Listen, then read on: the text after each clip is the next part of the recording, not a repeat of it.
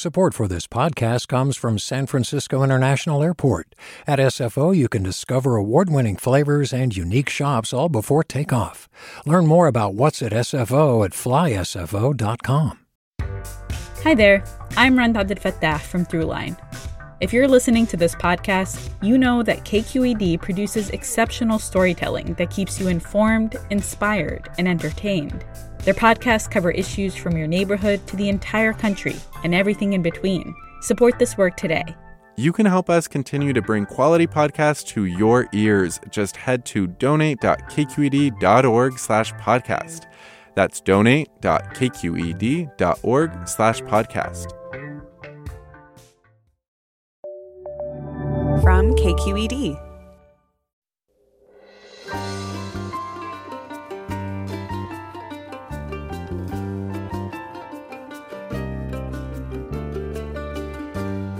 From KQED Public Radio in San Francisco, I'm Alexis Madrigal. If you're a brand consultant for space, the great abyss beyond the Earth, you've had a complicated few weeks. Travel to space, or at least near it, used to be the province of nation-states battling for global supremacy. Now it could be seen as a rocket measuring contest between billionaires. But we can't let billionaires steal space too, and so we want to have a conversation with an expert panel and you about what the real future of space should be. But first, we'll check in on PG&E's new plan to bury power lines in areas most at threat from wildfire. That's all next on Forum after this news.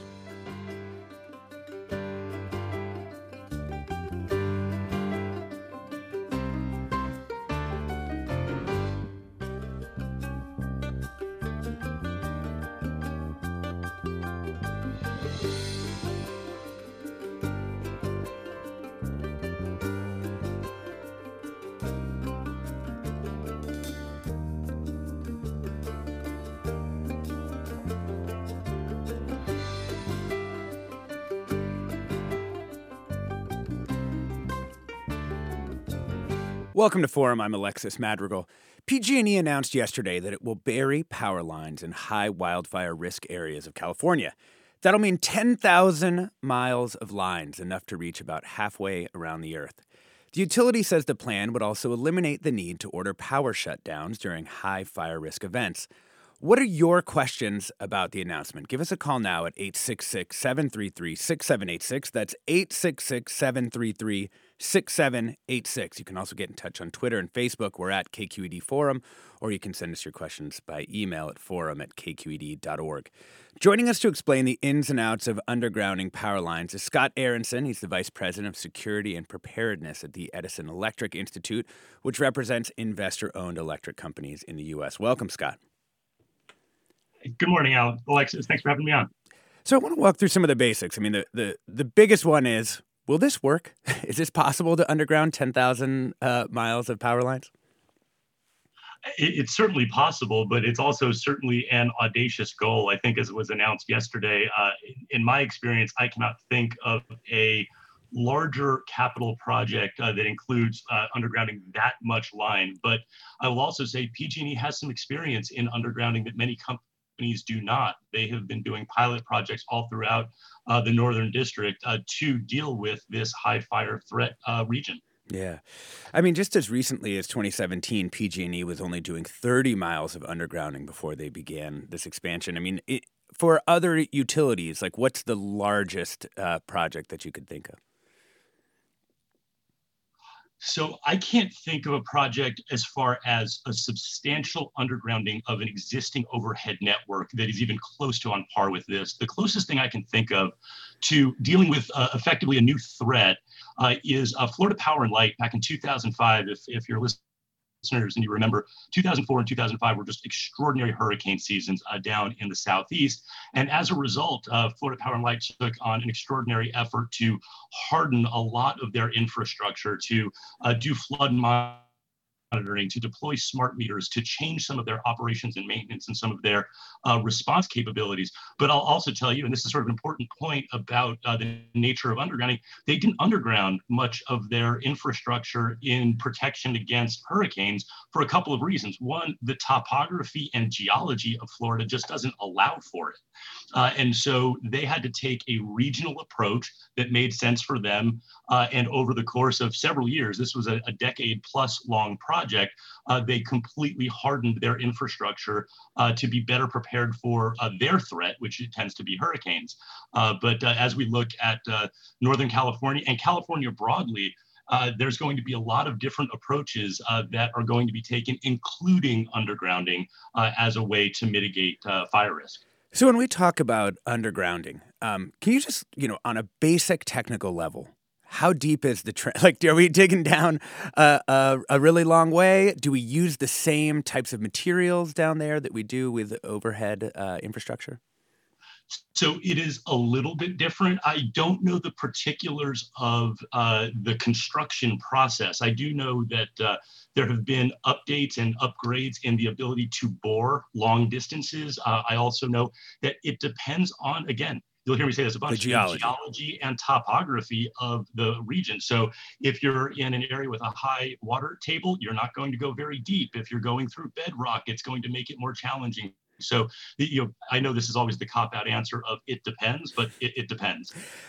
One listener asks, if we put existing lines below ground, can we keep the above ground lines to double the grid capacity? I'm guessing the answer to that is no because of the other infrastructure around the lines. But could we get more capacity out of our grid in this way as well? So that's a fascinating question. I would say, I'll give you the it depends again, but the answer really is the decision to go underground, particularly for these 10,000 miles, is because the fire risk is so great in those areas that the calculus of, is it worth the cost of putting it underground?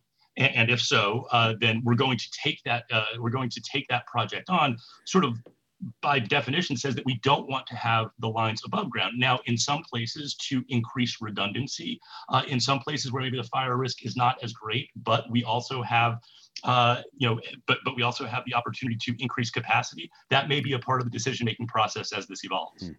So we know that lots of European countries have underground power systems, and Beth writes, and also other places in the U.S., Beth writes, why has it taken PG&E so long to do this? From September 9th, 2015 until October 1st, 2015, we endured hell here in Calaveras County because of the Butte fire caused by PG&E power lines that touch untrimmed trees.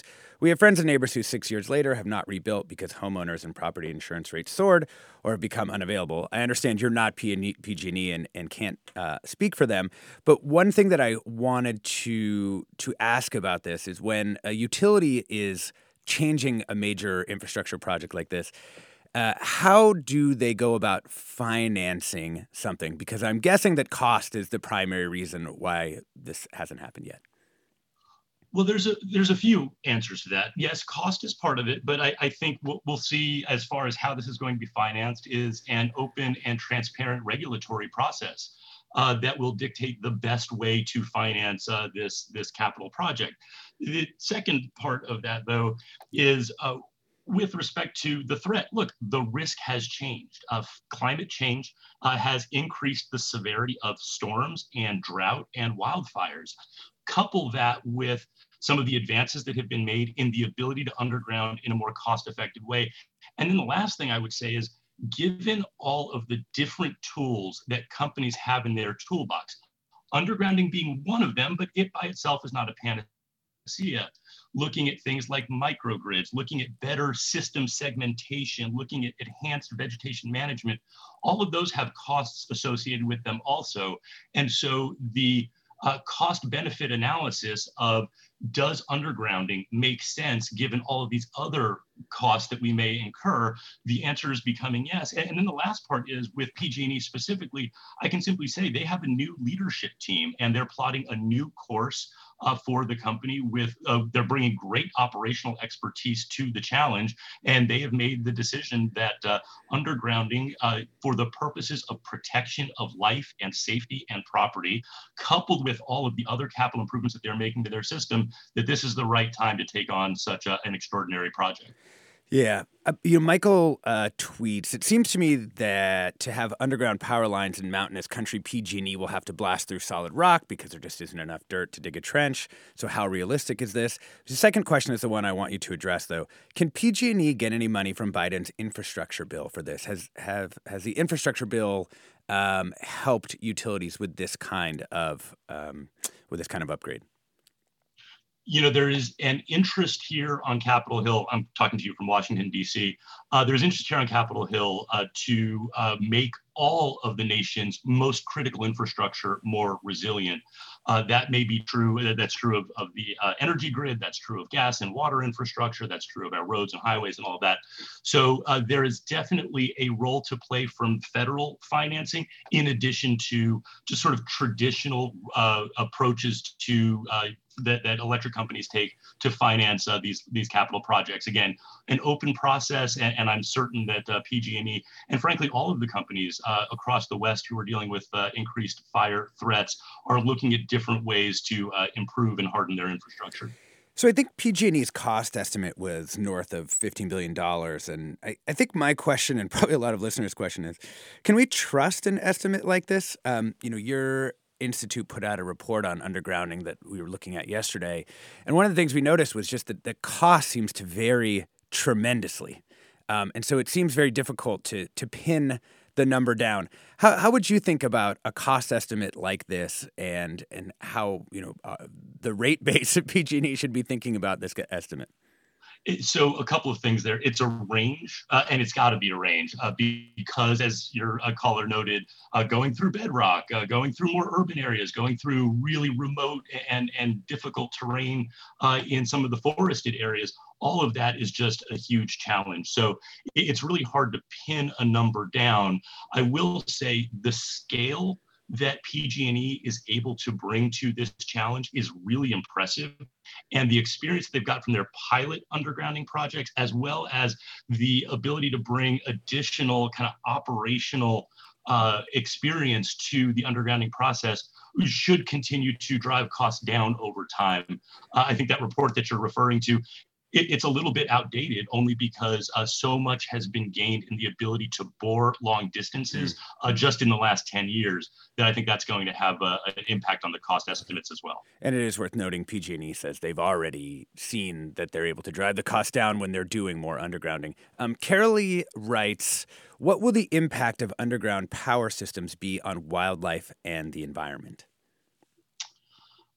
I'm not equipped to answer that, except to say I think the process of burying them, because these are invasive projects where you're going and literally digging, is going to have its challenges associated with it. Although environmental impact statements and all of that work that goes into making sure it's as minimal impact to wildlife as possible will be there. You couple that with the fact that you will not have power lines above ground. Ultimately, I might argue that it is going to be better for the wildlife and general scenic beauty of the region. From a maintenance of the infrastructure perspective, are there any downsides to undergrounding that listeners should be aware of? There absolutely are. When you put power lines underground, when something does go wrong, it's just simply harder to fix it. We have examples from all over the country of buried power lines, usually in cities, a city that might flood. And when you have that kind of catastrophic flooding, you've got to wait for the water to recede. You have to find where your faults are. You have to get underground. It's just not as simple as restringing wire and resetting some poles when they come down from a windstorm, for example.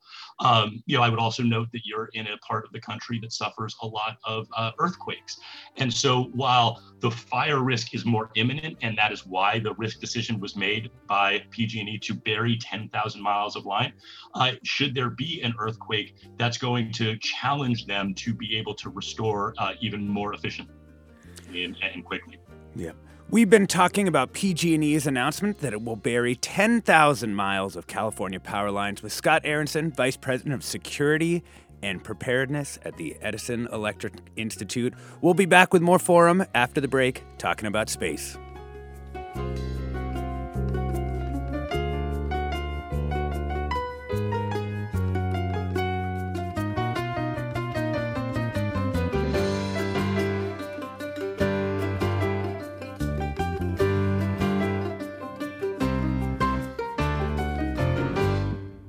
Support for Forum comes from San Francisco Opera. Set 10 years after a school shooting, the critically acclaimed opera Innocence takes us into a complex emotional journey where our understanding of innocence and guilt is constantly upended.